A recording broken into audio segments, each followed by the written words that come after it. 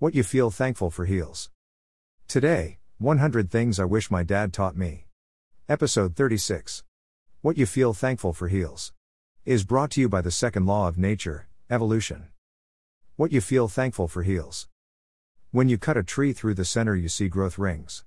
You can observe these growth rings everywhere. Throw a pebble into a lake and you'll see growth rings expanding out. Take a magnet and put iron filings on a piece of paper and you will see growth rings. Growth rings are very common throughout all the universe. Even our sun and the planets that surround it can be seen in a two-dimensional diagram as growth rings. There are 7 levels of our mind and these too can be seen as growth rings. There are 7 layers to our skin, these too can be seen as growth rings. If you rise up above a mountain range, you find one dominant mountain and many other mountains surrounding it, and if you draw a pattern you will see again, growth rings. Usually growth rings radiate out 360 degrees from the center core. In other words, if you throw a pebble into a lake, their growth rings radiate out in all directions. Sometimes, we humans grow out in growth rings, but 1 or 2 of the 7 areas of life neglected. When 1 or 2 areas of life neglected, growth is not smooth. It becomes harsh and is usually triggered by calamities, disasters, and humbling circumstances. In coaching we attempt to grow in all 7 areas of life and therefore avoid the harsh reality of painful growth. And this is called evolution. For example, if we are building a business and that business needs to evolve in order to serve profitably a expanding client base, then we are expanding in our career and possibly financial areas of life, but may come home to the same family dynamic and find it very hard to deal with that dynamic which has not evolved. Self-leadership solve this issue.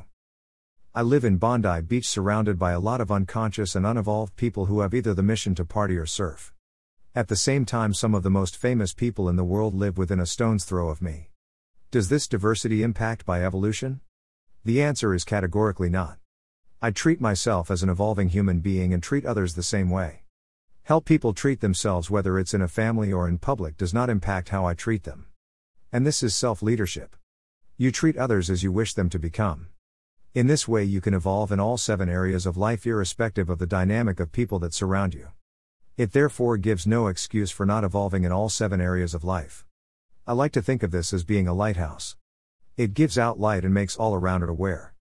But to be a lighthouse in the world is a commitment to evolve yourself independently to the culture of the business you are in, the family dynamic you are in, and the social circumstances you've become accustomed to. This is why your imagination and a vision board is so critical to mental health. On this vision board, and in your imagination, you are dreaming of expanding in an unlimited way. That means you are taking personal responsibility for your evolution and not asking others to be transported with you into that space. However, we do know that if you go into a guitar shop and play one string on one guitar, all the same strings on all the guitars in the shop will begin to resonate. Of course, this is not talking about electric guitars. It is the same with a lighthouse. The light shines whether it is day or night, whether it is raining or windy or a perfect moonlit night, the light shines. Being this lighthouse is a great gift for those who live with you and those who work with you, because instead of being an energy sucker, you become an energy giver. Your ego has a limited amount of energy. Therefore, when we operate from our ego, we are trying to conserve our energy, because if we don't, it won't last all day. But if we are operating from the state of inner wealth, vision, inspiration, and purpose, we are not operating from the limited resource of our ego, we are operating from an evolved state of being. In this stage, energy flows through us, not from us, and we therefore have unlimited amounts of energy to share. When we become fatigued mentally or energetically, it is because we are operating from our ego and have stopped evolving. When we stop evolving, we age rapidly. The only thing that stops us from evolving is attachment to the past. Those attachments are not always conscious or obvious, but in order to help you see whether you are holding on to anything that could prevent you from being this magnificent lighthouse in the world, a beacon of consciousness, untethered by the state that others are in, even a boss, then you may find the source of that in this list. Feeling guilty about something we've done or not done. This is of particular importance to children who, accidentally, start to blame themselves for parental misalignment. Wishing the present was more ideal. This is where reality and fantasy collide, and it turns focus away from priorities. Accusing someone of causing you to be operating as an unevolved version of yourself. Blaming someone for your current circumstances. Lost hope of the future. Waiting for a person to give you permission to imagine a better world. Thinking that things are okay as they are. There are 2 sides of us. Let's say left and right. But it's really inside and out. Our outside functions through the senses.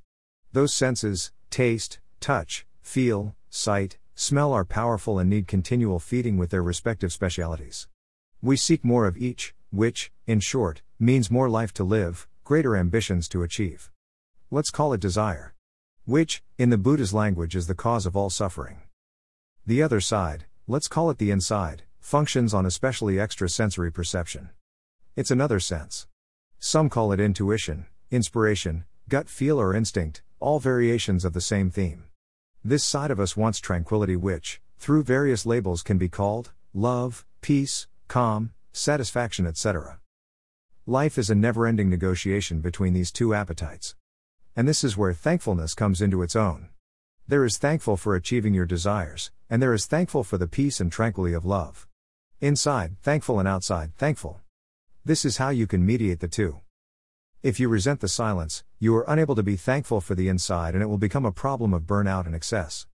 If you resent the failures and success of life, you will sabotage the outer side trying to gravitate to the inside. Favoritism of one over the other leads to blocked evolution. Then there are 7 areas of life, and the inside and outside in each area are in continual negotiation. Love in relationship is seeking solace, while the desire in relationships has an insatiable appetite for pleasure. Having both is possible, but from time to time we gravitate to the inside to avoid the troubles on the outside. That's not how it is set up to work. Gratitude solves outer disturbance and disappointments. Gratitude also solves inner disruption. Thankful for turmoil. Thankful for disruption. Thankful for disappointment. Thankful for failure. Can you see from this the error that people make? They try to change everything so they can be thankful, and that's not thankful. Thankful means for what is as it is. Thankful for inner turmoil. Thankful for outer suffering, dissatisfaction. And the clue I leave you with, thankful does not mean teaching you to run away from something or someone. Very often people say they are thankful for something that taught them what they don't like. But this is rubbish. Thankful is thankful for what is. For example, sadness is a great place to rest in peace. If we were thankful for sadness, we'd welcome it. That's it for today. With Spirit. Chris.